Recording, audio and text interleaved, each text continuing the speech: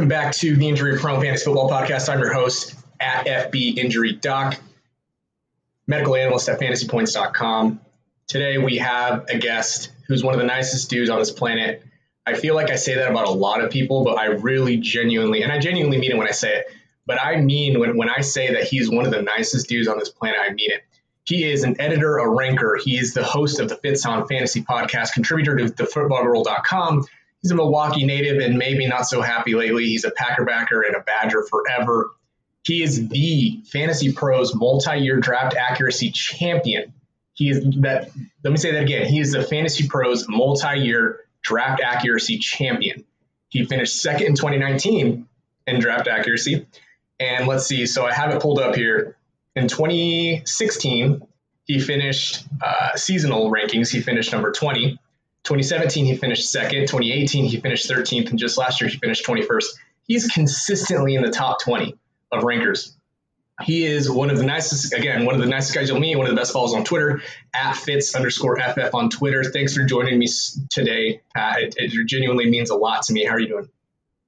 Oh, Doc, I'm doing great. I'm really honored to be invited onto this podcast. I've enjoyed watching your ascendance. It was great to see you land with Fantasy Points and the great team there. I mean, I dig so many of those guys and have talked to so many of those guys, Joe Dolan, Graham Barfield, Scott Barrett. It's just a phenomenal team. And, you are a key part of that. So it's really good to be here, man. Looking forward to chatting. Well, I appreciate that. And I appreciate you giving that shout out. You did give me a shout out. This was early in the preseason, maybe March, March-ish, April-ish. You gave me a quote tweet and I gained about 100 followers in a matter of 1 hour because you decided to put out one of my tweets. And I think it was about Will Dissly. And so that was very much appreciated. I feel like I just said you're one of the nicest guys out there. And I was also going to say you're extremely humble. You're genuinely, I can tell just by the way I listen to your podcasts. I see you interact on Twitter. I feel like I have a sense of who you are a little bit at least. And I can just tell you're one of the most humble dudes ever. And I try to give you compliments. I try to talk you up. And what did you do? You immediately flipped to compliment me. So you can't do that, Pat. You got to take a compliment, man. You got to stop that.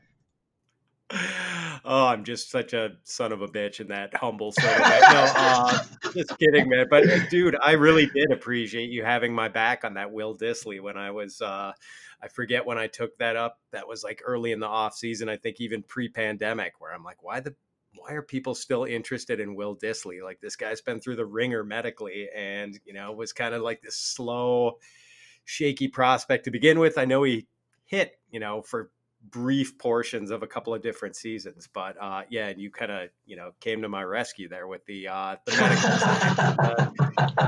it's just a tough thing to come back from evidence.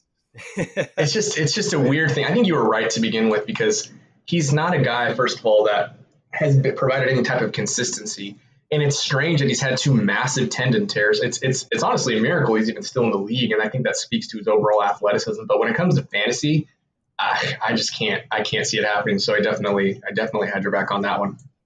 So right. I mentioned that you're at fantasygirl.com. Are you anywhere else? Anyone else you want to plug? No, mainly just the Football Girl. You mentioned the podcast and I'm starting up a Patreon service. I used to try to answer like everyone's questions on Twitter, and now it's just the volume is so overwhelming that I can't do that anymore. But I still like to provide sort of personalized, the personalized advice where people can come to me with their very specific trade and waiver and lineup questions, and I can answer it and answer it sort of thoroughly and, not necessarily be limited by Twitter or whatever. So I started this, I call it the consigliere service, so if people want to check that out, I think it is, it's www.patreon.com/fitsonfantasy. And, if the people sign up for that, I will literally answer any question they have throughout the season, pretty much anytime, and be responsive to it. So, man. And that's about it. That and the day job and the family keeps me pretty busy. Yeah, absolutely. I feel like I could tell stories about you all day, but Pat was nice enough to, towards the end of the season last year, he actually offered to read he's got, how many followers do you have now, Pat? You have, let's see, almost 21,000 followers. And you put out on Twitter, you said, if anybody out there is wanting to become a writer, an aspiring writer, then send me an article. I will personally critique it. And that was a bold move on your end, sir. But you delivered. I was one of those people. I sent you an article. I said, I'd love if you take a look at this. You had some of the best advice I've gotten. You personalized it. So you're really big on personalizing answers, man. What is it like? Why are you such a nice guy? I just want to shake you and be like, man, can I get a rise out of you ever? No, I mean, like, I think that was just after the season, suddenly there's this free time open when I'm not having to do rankings, not having to do, the podcast. I might have been on a podcast hiatus. So there was a little bit of downtime and just wanted to open that up just because that's, my day job. I'm an editor. I deal with a lot of writers. I deal with writing all day. So, I know a lot of people want to break into the fantasy media and writing is kind of the easiest way to do that.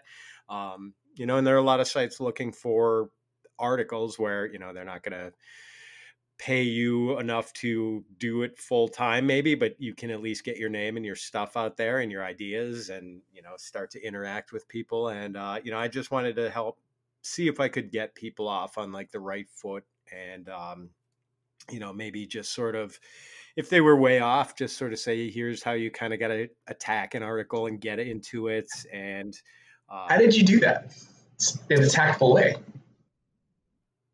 Yeah.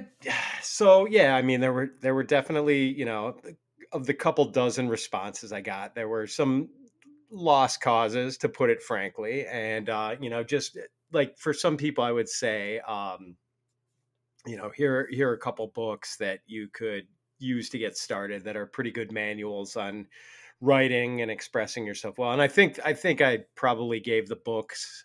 One is The Elements of Style. It's like the best handwriting, or not handwriting, but the best writing manual you could ever find. I think I told everyone to check that out. Yep. But yeah, some people, like, it's just, you can't let them down. I mean, you gotta be encouraging and just say, well, you got to find a hook. You got to make the reader want to just keep going in this. You got to, you can't just do a stat dump right off the top or you're going to lose them. You got to find something that's going to keep them interested and keep them wanting to go on to the next paragraph. Then how are you going to hook them to the paragraph after that? Like, you got to keep building the anticipation for the reader before you hit them with your point and bring in all these heavy duty stats. It's like a mating ritual, right? Writing is almost like a mating ritual. It kind of is, man. It kind of is. But yeah, definitely winning them over in those first 2 or 3 paragraphs is key.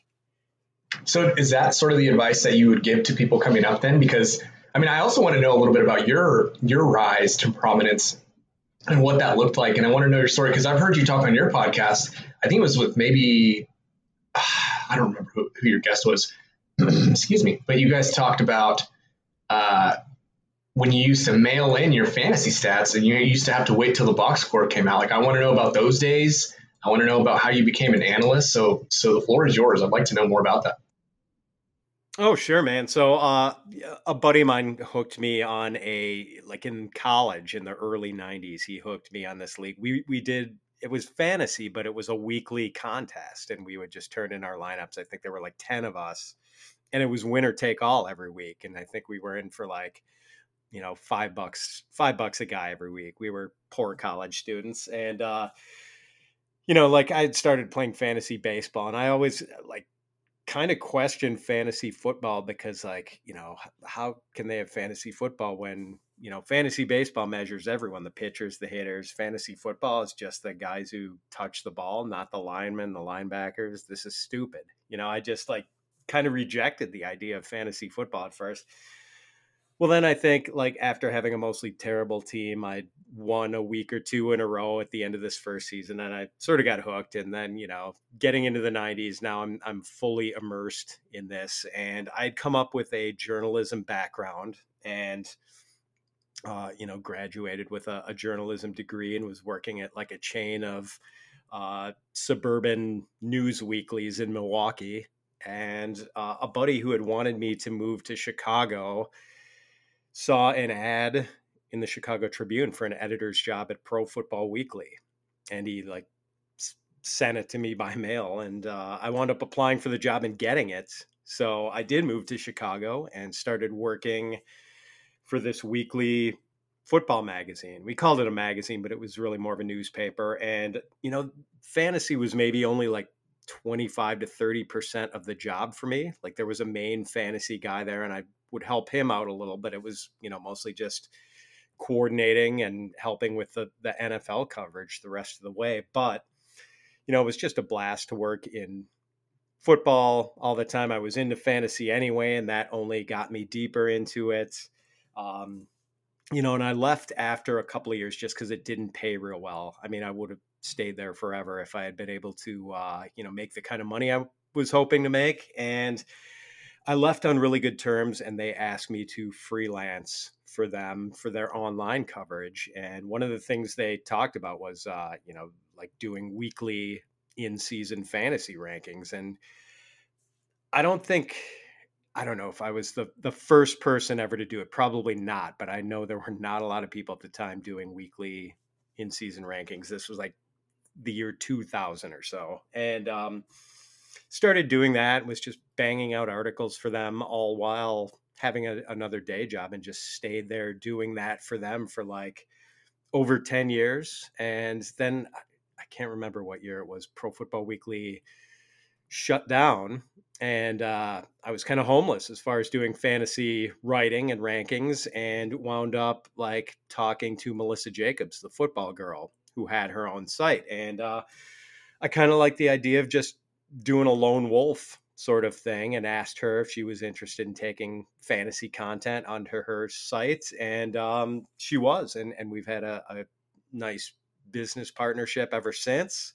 And yeah, man, going back to the days of playing. So I was playing in the 90s.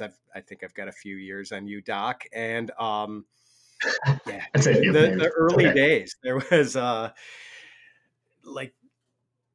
there were no instant scores. There was no live scoring. It would, man. And I was like commissioner of our league, and I would do the scores by hand on a Monday and like physically mail them out to the league owners, which was just crazy. Like these, copied notebook pages. And the great innovation for us, and like, I don't know, this would have been like 94, 95 or something like that, was one of the local TV stations in Milwaukee was starting to get, someone there got a sense that fantasy football was getting big, and that there were a lot of degenerates out there looking for these stats on a Sunday night. And they did like an after the local news, a fantasy football extra. And in addition to showing highlights and everything, they would run a scroll at the bottom of the screen with all the stats, like all the skill position player stats from every game. And we would like record that, watch it, be writing it down as it came, run it back, watch it again, just so we knew the scores of all our games early. And, watching this till midnight on a Sunday and knowing who won, we felt like we were actually ahead of the game because we didn't have to wait for the Monday morning paper. I mean, those were the dark ages of fantasy football, my friend. That was a long time ago. So was there such thing as a stat correction?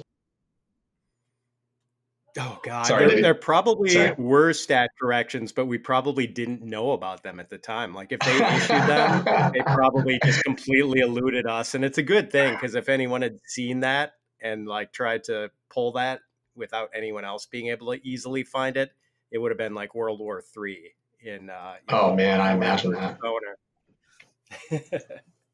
Man, that's, to me. So do you think you could go back and do it again, or would you just be like, F this. This is not convenient. I'm not doing this. Oh, I can't. I would still want to do it, but my God, that would be just, like going back to the caveman era. And I mean, we had not discovered fire yet at the time, and it was still fun. But man, with all the with all the sites now, all the readily available information, it would be pretty tough to go back. Okay, I can only imagine. I mean, I hear you tell stories like that, and I'm like, God, I'm just not patient enough. And maybe that's a problem with people in my generation, is that we're just not as patient. We want things instantly because that's how we grew up. And I can't imagine wanting to know my fantasy score, on Monday morning and being like, well, hopefully I won, but I have no idea. But at the same time, there's like a sense of, there's like something romantic about that. You know what I mean? Thinking about those days where you had no other choice and that's how you had to do it. And now you've got this evolution where you literally are seeing stat corrections happen like 2 days after, and you can be within leagues with people from, all over the place. So I love hearing stories like that. I think they're really cool. Well, do you think, piggyback. Oh, sorry, go ahead. Oh, Yeah. I was just going to say, to piggyback on that, like, we just didn't know any better. There was nothing else. We couldn't see into the future, so we didn't know this coming. But it's funny because right when the pandemic hit, we're home all the time and there are no live sports. So all these channels are replaying classic games or whatever, classic baseball, classic football. And so I'm watching some of these old NFL games with my son, and there's like no yellow line for the first down marker. Sometimes they're not even showing the score on the screen. Like all these things that, modern televised games you get used to having. And my son would be like, this sucks. How did you guys watch games when they didn't show the How old did you say your score or son? the clock or anything? He's 13. So, Oh yeah. that He's was like, just, what the F is this? exactly, man. Totally dumbfounded that information didn't used to be on the screen at every second of a game. I mean, I can't imagine it now. Sometimes I watch games from like 2008, right? Where I was, conscious enough to understand football. And I'm like, man, that just looks different than it looks today. Watching an NFL game today is good, different even than it is, 10, 12 years ago. At least in my opinion. Maybe that's just me. No, man, it's true. I was trying to show someone this video highlight of, it was the Bills Giants Super Bowl where Mark Ingram Sr. made this incredible he makes this catch like 5 yards short of the first down marker, and he breaks like 7 tackles and then like extends himself to get this first down. But in the replay, there was no yellow first down line. And so you can't really appreciate how this guy just, walked a bed of hot coals to get this first down when you can't see the line. Like, it somehow made it a little less spectacular. But yeah, man, I wouldn't trade the technology, though, now that we've got it, for anything. A big reason why I like having these conversations, Pat, is because I learn something new every time that you talk about it. For example, as you're speaking, I just Googled Mark Ingram Sr. because I had no idea that he was Mark Ingram Jr.'s dad. So, guys, get you a historian like Pat. That's who I need you like in my back pocket, because I had no idea that Mark Ingram Sr. was a wide receiver in the NFL. I had no clue. Maybe I should have known. Maybe the junior on the back of Ingram's jersey should have given it away. I know. I feel like Grandpa busting out all the stories from the rocking chair on the porch now, Doc. It's man, no, these are good stories. Really though, this is cool information. I could talk about this all day. Do you think that your fantasy strategy in those days differs to what your general fantasy football strategy is today, or do you think that you've stayed consistent? Obviously it's probably evolved, but what is your general fantasy football philosophy? Interesting, man. I don't know if I have a general philosophy there. It always used to be like, although I think it was pretty obvious, like just attack the running backs, don't get caught short at running back. And, that's evolved over time. So I guess there's not one. One thing, and it drives me kind of crazy, is like, there have always been trades in fantasy football. And I think people waste a lot of time by just trying to win trades. People will send me Twitter questions like, who wins this trade? And like, that's just not the purpose. And you're not going to be a productive trader. You're trying to solve your own problems and fill your own holes, but you're never going to get things done if you don't earnestly put yourself in the other owner's shoes and try to see things from their point of view. Like, you got to answer the question, if you were the other guy, would you yourself make this trade? And if you cannot honestly answer yes, don't even bother taking the offer to the guy, because people aren't stupid, man. People are not stupid. they see through BS trades, and it just kind of shakes your credibility and makes them less interested in even opening your emails. And, when it gets to the point where people open your emails and, only every 5 offers do they say, oh, this offer doesn't completely suck. Like, that's just a bad sign. You don't want that. You don't want to be a bad faith trader. So, well, first of all, if you're getting 5 offers from the same guy, that's a lot of offers that you're trying to make stick to the wall, it seems. Oh yeah, man, they're trade spammers for sure. Like, those are not the fun guys to be in a league with, but they're definitely trade spammers. So is that what you would say is the advice you'd give to fantasy football players? What's a general piece of advice you'd give to them to be a better fantasy player? So, I mean, obviously, like, pursue, that's one, like the trading thing, that's just one element of it. But, don't ever be shortchanged in the information side of things. Like, if you're serious about winning, it's hard to do it unless you're basically hiring someone to run your team for you. Like, you have to pursue the information, be on Twitter, be following as many people as you can and getting these different points of view. Like, I feel if you just following the right 100 or 200 people on Twitter, like, can make yourself a, 50% better player. And I mean, there's specific things that kind of change year to year and evolve over time. I don't know if there are timeless bits of philosophy, but, now that we're not in the pen and paper era anymore, like, do not get shortchanged as far as information. Make sure you're, watching games, following people, keeping up on injury news. That's so critical.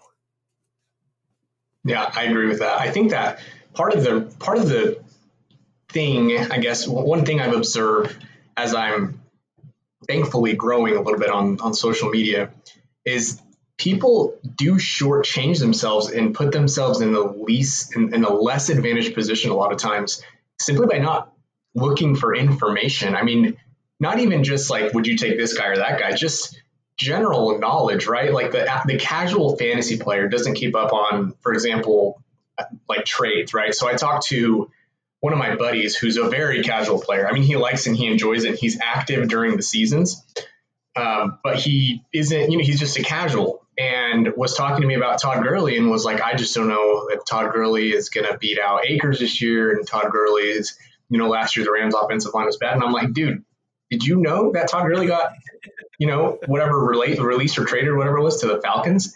He just stared at me blankly. He's like, oh, I didn't know that. So I feel like that's a really, really good piece of advice, because especially if you're an average fantasy player and you want to go next level, like, step one is just giving yourself the information, right? It is, man. And this is probably not even relevant advice to the people who are listening to this podcast, because if they're listening to you, like, they're looking for the nuggets, like, they're among the sharper players. True. These are for the casual guys. And, there are people who just kind of, after the Super Bowl ends, like, they just don't really follow NFL news. They move on to other things, and they, start picking up on football again in like late July, early August, and kind of just check out until then, and don't realize, like, there have been, hundreds and hundreds of fantasy analysts, like, poring over the data from the previous season and, kind of processing it into how things are going to shake out for 2020. Yeah, absolutely. So, but for 2020 specifically, because of COVID, because of the training camp issues, because of, the potential for widespread infection of the disease itself, you have a philosophy for 2020. Are you safer? Are you changing anything? What's your thought there? There's one thing, and I kind of believe this anyway, and I think it's true this year more than ever because of COVID, and the likelihood that these COVID cases are just going to add, and if we count those as injuries, I mean, this is going to be the most injury riddled year ever. But I kind of feel like quarterback and tight end are always the most easily replaceable positions, and where in conventional leagues you can get the most replacement value on the waiver wire. and where it's, you don't have to wage war either with in fab leagues where you're spending fab dollars. A hot running back hits the market and guys are spending half of their fab budget. But quarterbacks and tight ends, you can always get a usable guy for a couple of bucks. And for that reason, I'm really emphasizing running back and wide receiver and willing to wait on quarterback and tight end this year more than ever. And I think just generally, this is good strategy. If you do sort of jump up and get one of the elite quarterbacks, if you just can't resist a Lamar Jackson or Patrick Mahomes, or if you can't resist a Kittle or a Kelsey, say you get a Kittle or a Kelsey, don't also be one of the first guys to draft a quarterback. Like if you're going to kind of cheat on one of those two single positions, and of course this strategy does not apply to 2 QB and super flex leagues, but if you're going to get one of the elite guys at one of those two single positions, then you better damn well wait on the other one, man, because you have got to hit those running backs and wide receivers and not, fail to get your fair share of talent at those two positions, because those are hard positions to find quality replacements at once the season starts. And man, I mean, it's just going to be brutal as far as people missing games this year. So, I would say just attack running back and wide out and almost draft as if you're planning on your top guy at those positions getting hurt. Like say to yourself during the draft, when you're in round 8, if I lose my first round running back, what does my depth chart look like now? I mean, so many people walk away from the draft table like, oh, look at my running backs. I've got these two guys starting. And then they kind of don't, bother with the fact that they have really terrible depth at running back. I mean, I think this year more than ever, your 3rd, 4th, 5th running backs and wide receivers are going to be pretty important to your success. So loading up on those receivers and running backs, man, I'm absolutely on board with that. And if your commissioners, and I've said this over and over again, if your commissioners haven't expanded benches or created more IR spots, you should really have that conversation with them. You should have the conversation about expanded benches. You should have the conversation about what's the plan, the contingency plan if the season ends in week 7. All of those sort of issues that might arise, you should definitely have some sort of plan for. Would you agree with that, or do you have anything specific you would add to that? Yeah, totally. We talked about this on another podcast, and I'm like, especially in leagues with continuation year over year. I mean, it's not a bad idea to talk about some 1-year rule changes, adding a couple extra rounds to your draft, adding IR spots like you mentioned, and definitely when there's money at stake, make sure you have rules in place for what happens if a season ends, what happens if they shorten the regular season, and get everyone on board, because those are unfortunate realities we're faced with this year. Mm-hmm, absolutely. Moving on to some more specifics, people want to pick your brain, seeing as you're the multi-year draft accuracy champion, Pat. People really want to pick your brain. So I also want to know, who are your top players at each position? Let's start with quarterback. Maybe somebody that, they're not, in my opinion, there's not really such thing as a sleeper, maybe an underrated quarterback, or somebody who is being overlooked, or somebody whose ADP is too low. Who's a quarterback that you really love this year? So this does not fit the love category at all, but it does kind of fit what I was just talking about as far as waiting on quarterback a little bit. And, I've been winding up with Jared Goff in a lot of leagues. And, I know a lot of people are just going to hear that name and kind of recoil in horror. Pat, I'm throwing up right now. Explain yourself, please. But as far as just a guy who is so affordable and really, Doc, I mean, perceptions drive the market, right? And Goff has that, the stink of his bad Super Bowl performance just trailing him now.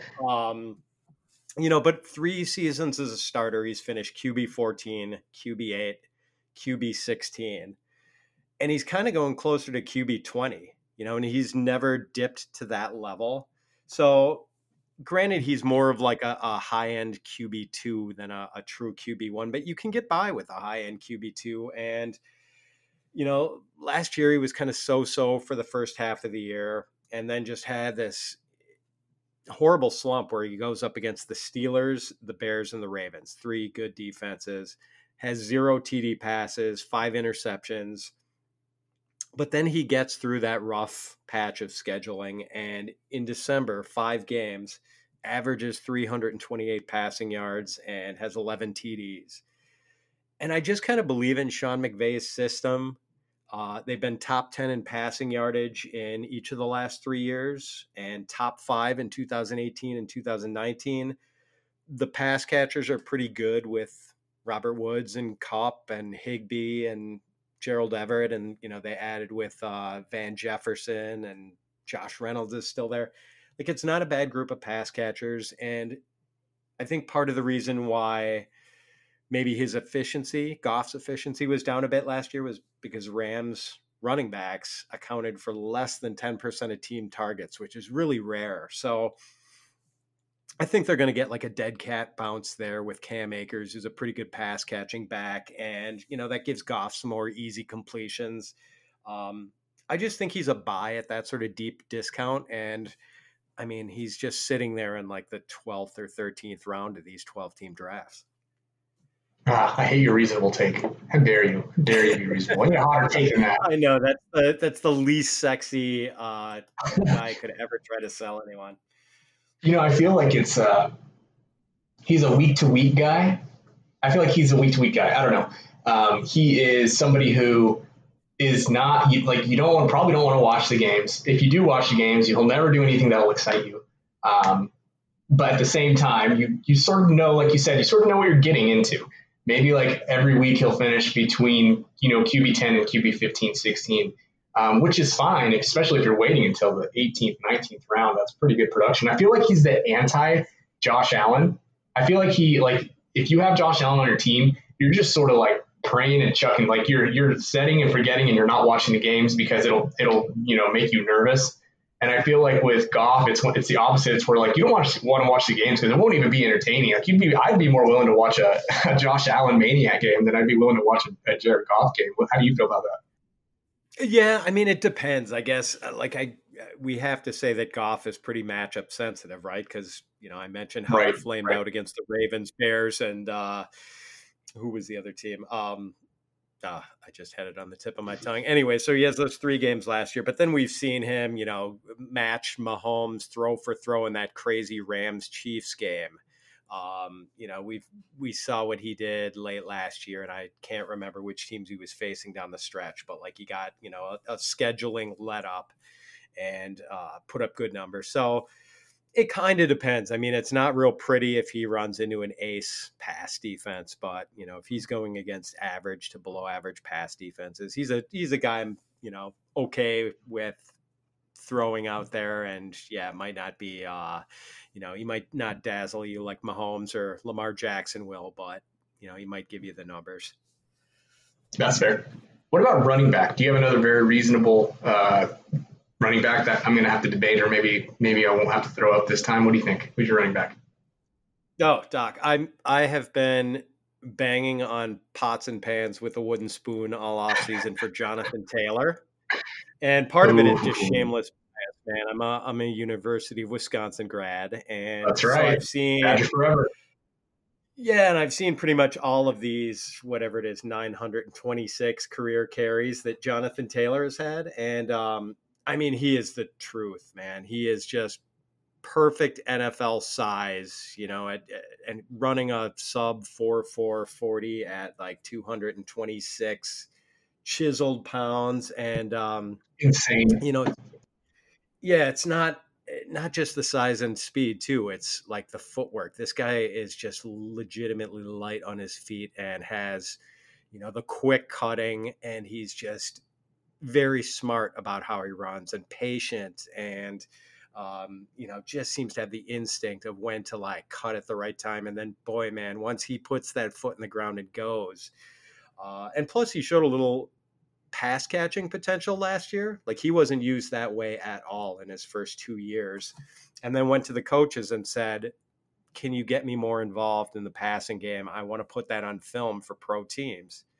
And they did start throwing to him more last year. And he had like around 30 some catches and 5 TD catches and, showed that he can do it. Like, I don't think it's ever going to be a strength. He's not going to be a 60 catch guy, but, he'll offer you enough where he doesn't give you a complete zero in that department. And I just feel like people are off him because of the so-called crowded backfield with Marlon Mack and Nyheim Hines.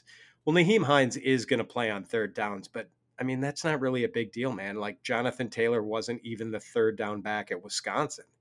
If it was 3rd and 8 at Wisconsin, they brought in a dude named Garrett Groshek. So like Taylor isn't going to play on 3rd and 8s, hasn't played on 3rd and 8, but he still is going to get plenty of touches. I think it's going to be pretty evident right away that he is light years better than Marlon Mack, who, talk about it'd be one thing if Marlon Mack was a pass catcher, but Marlon Mack, despite being a 1,000-yard rusher last year, I think had 2 first downs on receptions all of last year. That's bad. Yeah, he's just, Mack's not bad, but I think he is just like a league average talent, more of a backup talent than a starting guy. The Colts traded up in the 2nd round to get Taylor. I just had Sean Siegel on one of my podcasts, and Sean is like the smartest analyst I think there is. And he's a Chiefs fan, and Sean was disappointed that the Chiefs took Clyde Edwards-Helaire instead of Taylor with the last pick of the 1st round. And that kind of tells you, I think, how, to have a guy that smart and who does not have the Wisconsin bias I have, show Taylor that kind of respect. And it would have been fun to see that because Taylor spent his entire college career running up against 8-man fronts at Wisconsin. Right. And you're never going to see an 8-man front when you've got Patrick Mahomes as your quarterback. And exactly. He would have just murdered those 6-man fronts.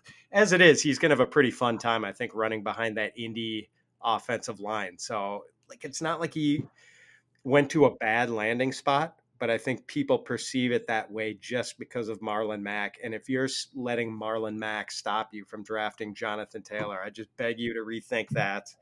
He's typically going before like this crazy risky running back 2 tier of guys like Todd Gurley and Leonard Fournette, James Conner, David Johnson, like the falling knife tier of running backs. And man, like those guys are all going ahead of Taylor. Like I'd take Taylor ahead of any of those guys. Throw in Le'Veon Bell, throw in Melvin Gordon, another Wisconsin guy. Like I'd much rather have Taylor than any of those guys. He's like my running back 14 or 15, I think. And yeah, man, like his ADP is like RB 22 or something like that. So can we do a little impromptu game? Would you be willing to tell me whether you take Jonathan Taylor or another random guy I'll throw you, another running back? Sure, man. Sure. All right, so half PPR, okay, and we are doing regular 12-team non-super flex. So I'm going to throw out random names, and I want you to tell me if you take Jonathan Taylor or X player. So, first guy, Jonathan Taylor or Chris Carson? I've got Taylor one spot ahead. Ooh, okay, Jonathan Taylor or here's an interesting one. Jonathan Taylor or James Conner? Taylor. Yeah, Jonathan Taylor. Go ahead. No, I was just going to say, Conner's like, I think Conner is a good talent. Like I'm not entirely sold on that, but like I believe that Tomlin wants to use him as a running back 1. And, I do think Conner's a fairly talented dude. The durability we know is that issue, but like he's not on the same level as Taylor as far as talent, like not close. I agree. What about Jonathan Taylor and Leonard Fournette, who's been interestingly in the spotlight lately? Snap call, Taylor. Okay, how about a player who has been also a little polarizing in the offseason, Jonathan Taylor or David Johnson? Taylor. Man, we got to find a guy you'll take, man. Okay, here we go. Jonathan Taylor or Melvin Gordon? Taylor. And, I as a Wisconsin guy, man, I love Melvin Gordon too, but No. I like it. I'm going to keep going until we find a guy. I want to find the line for you, Pat. All right. Jonathan Taylor or Nick Chubb? Oh, there you found it. It's Chubb. And found it. And Chubb is actually a pretty good comp for Taylor. I think Chubb is probably one of the 3 or 4 best pure runners in the league. And I think Taylor is going to be in that class too. But, Chubb is the established guy. Man, I similar talents, similar situations where they've got, other guys in the backfield. But yeah, I have to go with Chubb there. Well, in your defense, the fantasypoints.com guys, just in terms of raw projections, they have Jonathan Taylor ahead of all the guys you said no to,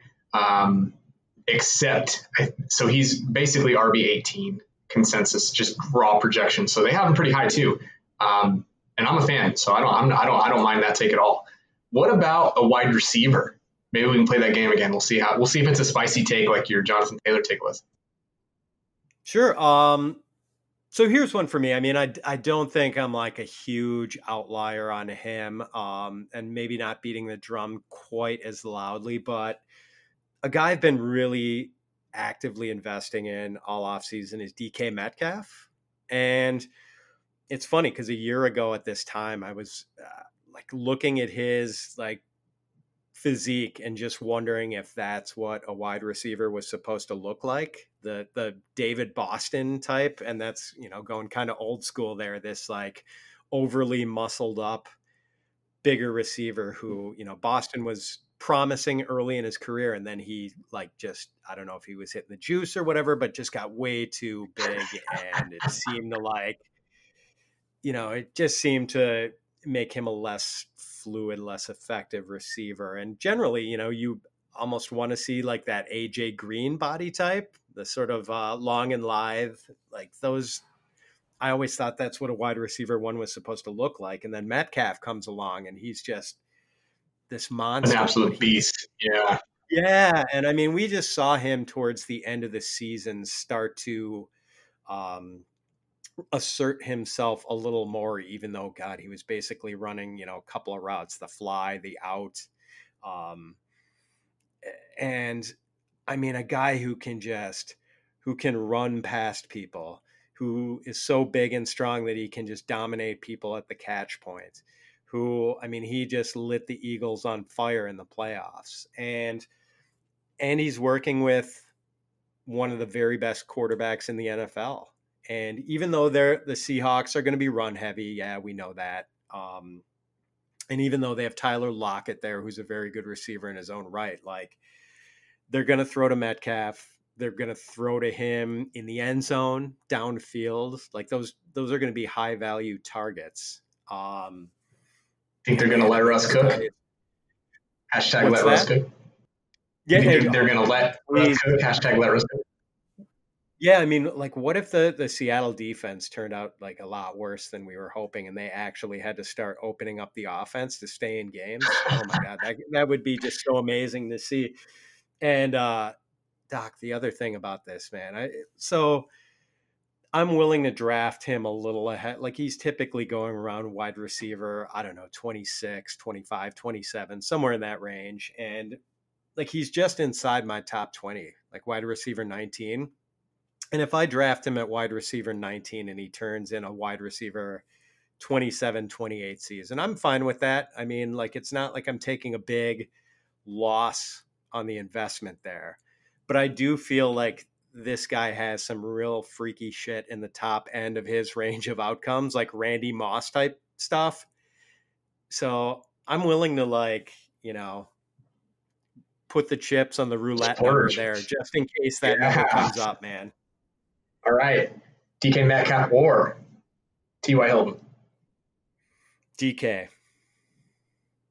DK Metcalf or Keenan Allen? DK. I'm just a little worried about the QB situation with the Chargers, so DK for me. DK Metcalf or Devontae Parker? DK. It's close. But... Ooh, you paused. I like the pause. You paused. I like Parker too, man. I think he's like wide receiver 23 for me. Okay. And so maybe we already answered this question, though. Tyler Lockett or DK Metcalf? Yeah, Metcalf. I mean, there's probably a 60-65% chance Lockett outscores him this year, but Lockett does not have the top end of the range of outcomes that Metcalf has. How dare you speak negatively about my fellow Kansas State grad? I'm offended. Oh, I'm I know, offended man. by that. I know. That has to hurt. Okay, how about DK Metcalf or somebody in his class, Terry McLaurin? Oh, man, that was one of my biggest Scott Fishbowl dilemmas, having to choose between those two. And I took Metcalf, especially in the big tournament like the Scott Fishbowl is. And I think DK was falling further, wasn't he, than McLaurin? McLaurin was going a little earlier, I think, in Scott Fishbowl.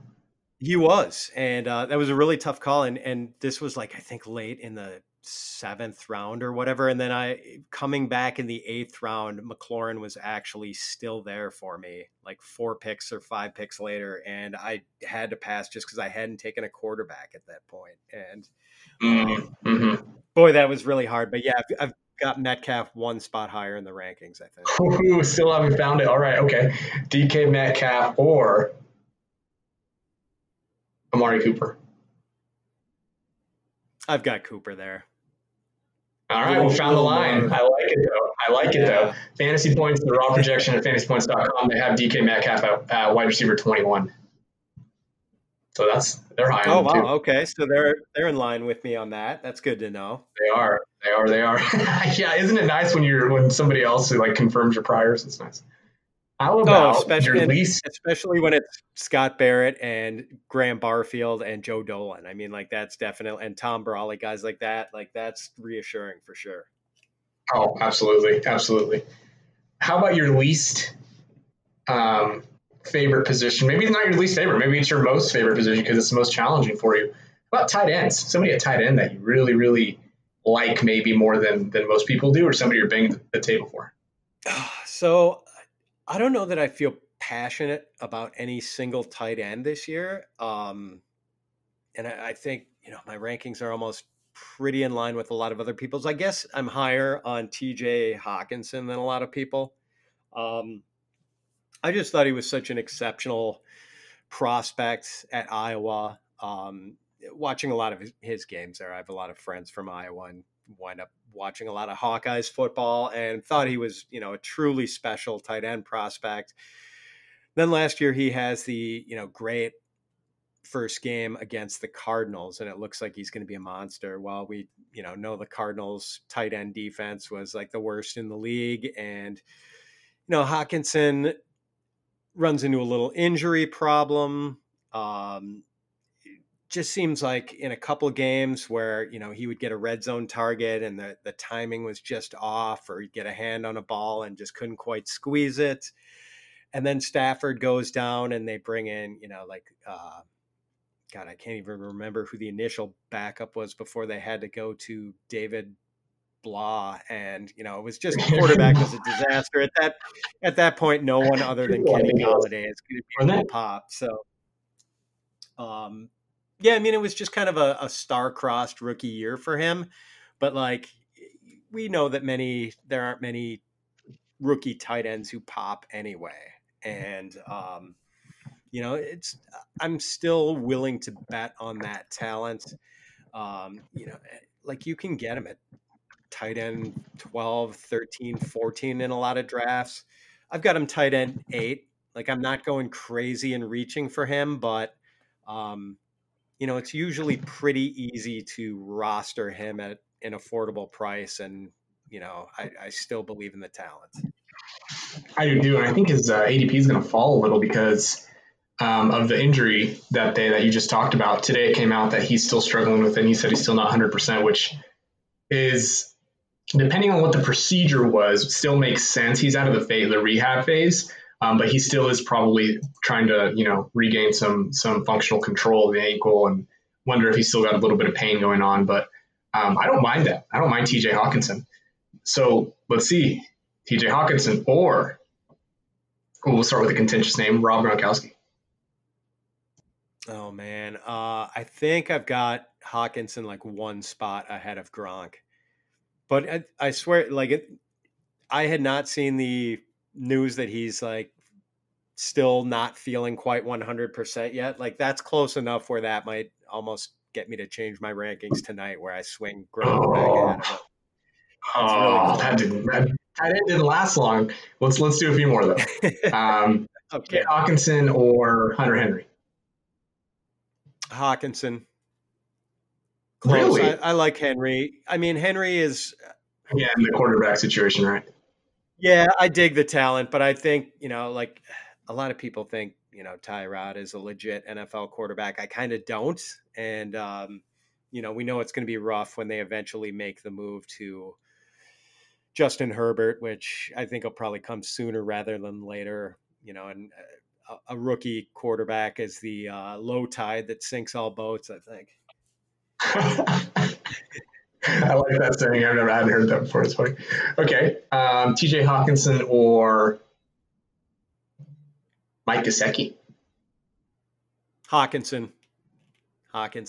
Yeah, man. I just don't know about Gesicki's interesting. I like this great athletic profile, and if they use him in the slot more, that's going to be nice, but I just don't know with the quarterback situation. Although I suppose Fitz is kind of a YOLO quarterback who can help guys, but I don't think Chan Gailey's tight ends have all been that productive overall. We'll see about that, but yeah, I've got Hawkinson ranked higher. TJ Hawkinson and this will be the last one. TJ Hawkinson or Evan Ingram? I've got Ingram there. Just the pure athleticism, man. I mean, if we could get 16 healthy games from Ingram, and I guess you're the one to throw cold water on that pipe dream. But I mean, I feel like 16 games out of Ingram, and we're definitely getting like a top 3 tight end. But absolutely, I agree. It's not looking promising in 2020, Pat, but I think just based off of principle and based off of upside, in my opinion, I don't rank, but I feel like you have to put Ingram in front of somebody like TJ Hawkinson because of that upside that you mentioned. Yeah, I think so, man. Obviously you're not getting out over your skis to draft him like you might have before the injury started to mount. But yeah, man, the pure potential is so attractive with Ingram. All right, well, kickers matter, so we're going to go on to kickers now. Who's one kicker that you're looking at and you're targeting for week 1? Please tell me you have one. Please tell me you have one. Man, oh God, what was the... I have to admit, Doc, I've not even thought about kickers yet. And it's so disappointing. I know, and I'm such a oh God. I do not even have a ready-made answer for you. I'm sorry, dude. Well, at fantasypoints.com, the Justin Tucker's number 1. Harrison Butker's number 2. Matt Gay's number 3. Matt Gay was a little surprising to me. I talked to Denny Carter, right, who's a really good follow in his own right, at CD Carter 13.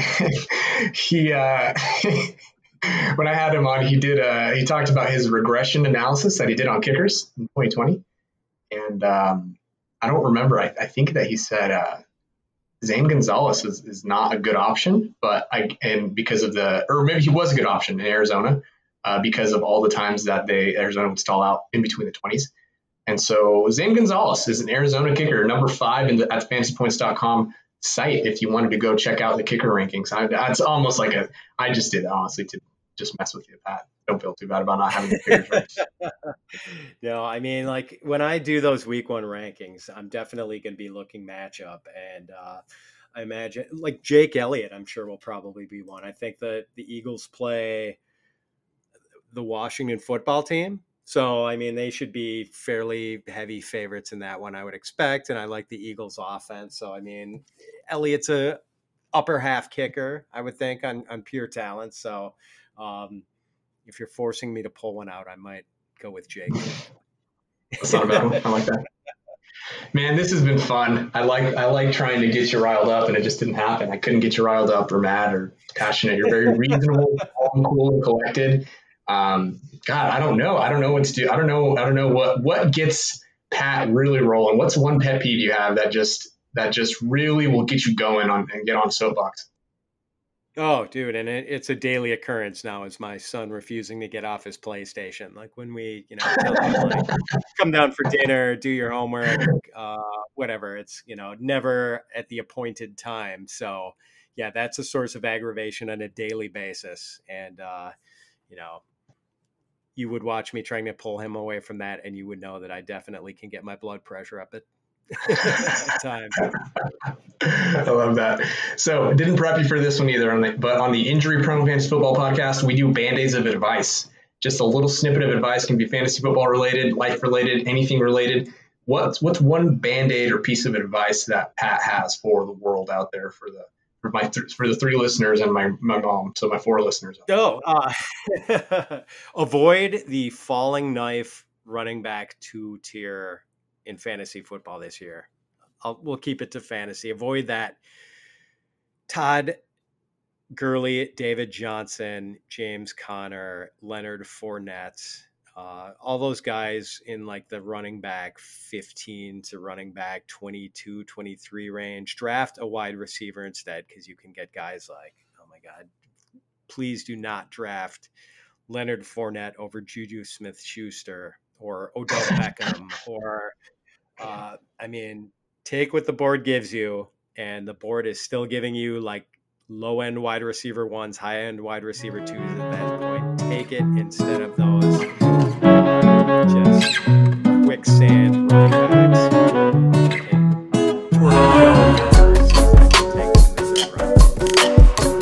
Beautiful. I agree with that. I have nothing to debate with that piece of advice. I think that's great. Pat, it's been fun, man. I hope you had fun. I was trying to get you riled up, trying to make you give a hot take. You didn't give any hot takes. You're all very reasonable and down to earth. I appreciate your time again. I really do. Everybody make sure you go follow at Fitz_FF. That's FITZ_FF. Follow Pat on Twitter. He's fantastic. You got anything else before we get out of here? I don't think so, man. This has been a lot of fun, Doc, and I really appreciate you having me on, man. It's been great to meet you over the last year and interact with you on Twitter. And yeah, man, I look forward to more of it. And it was just great talking to you, man. Appreciate it. I do have one thing left for you, though. Sure. Just call me Edwin, man. Just call me Edwin. I appreciate it. You can call me Edwin. If you want to call, some people insist on calling me Doc, but I mean, you can call me Edwin. I don't want you to think that you have to call me Doc, because, Oh, okay. Yeah. Well, I tell people that the professional respect, my friend. It is, and that's the thing, is like I gotta catch you slipping somewhere, but you're not. You're just like so nice, humble, down to earth. Like, I don't know, man.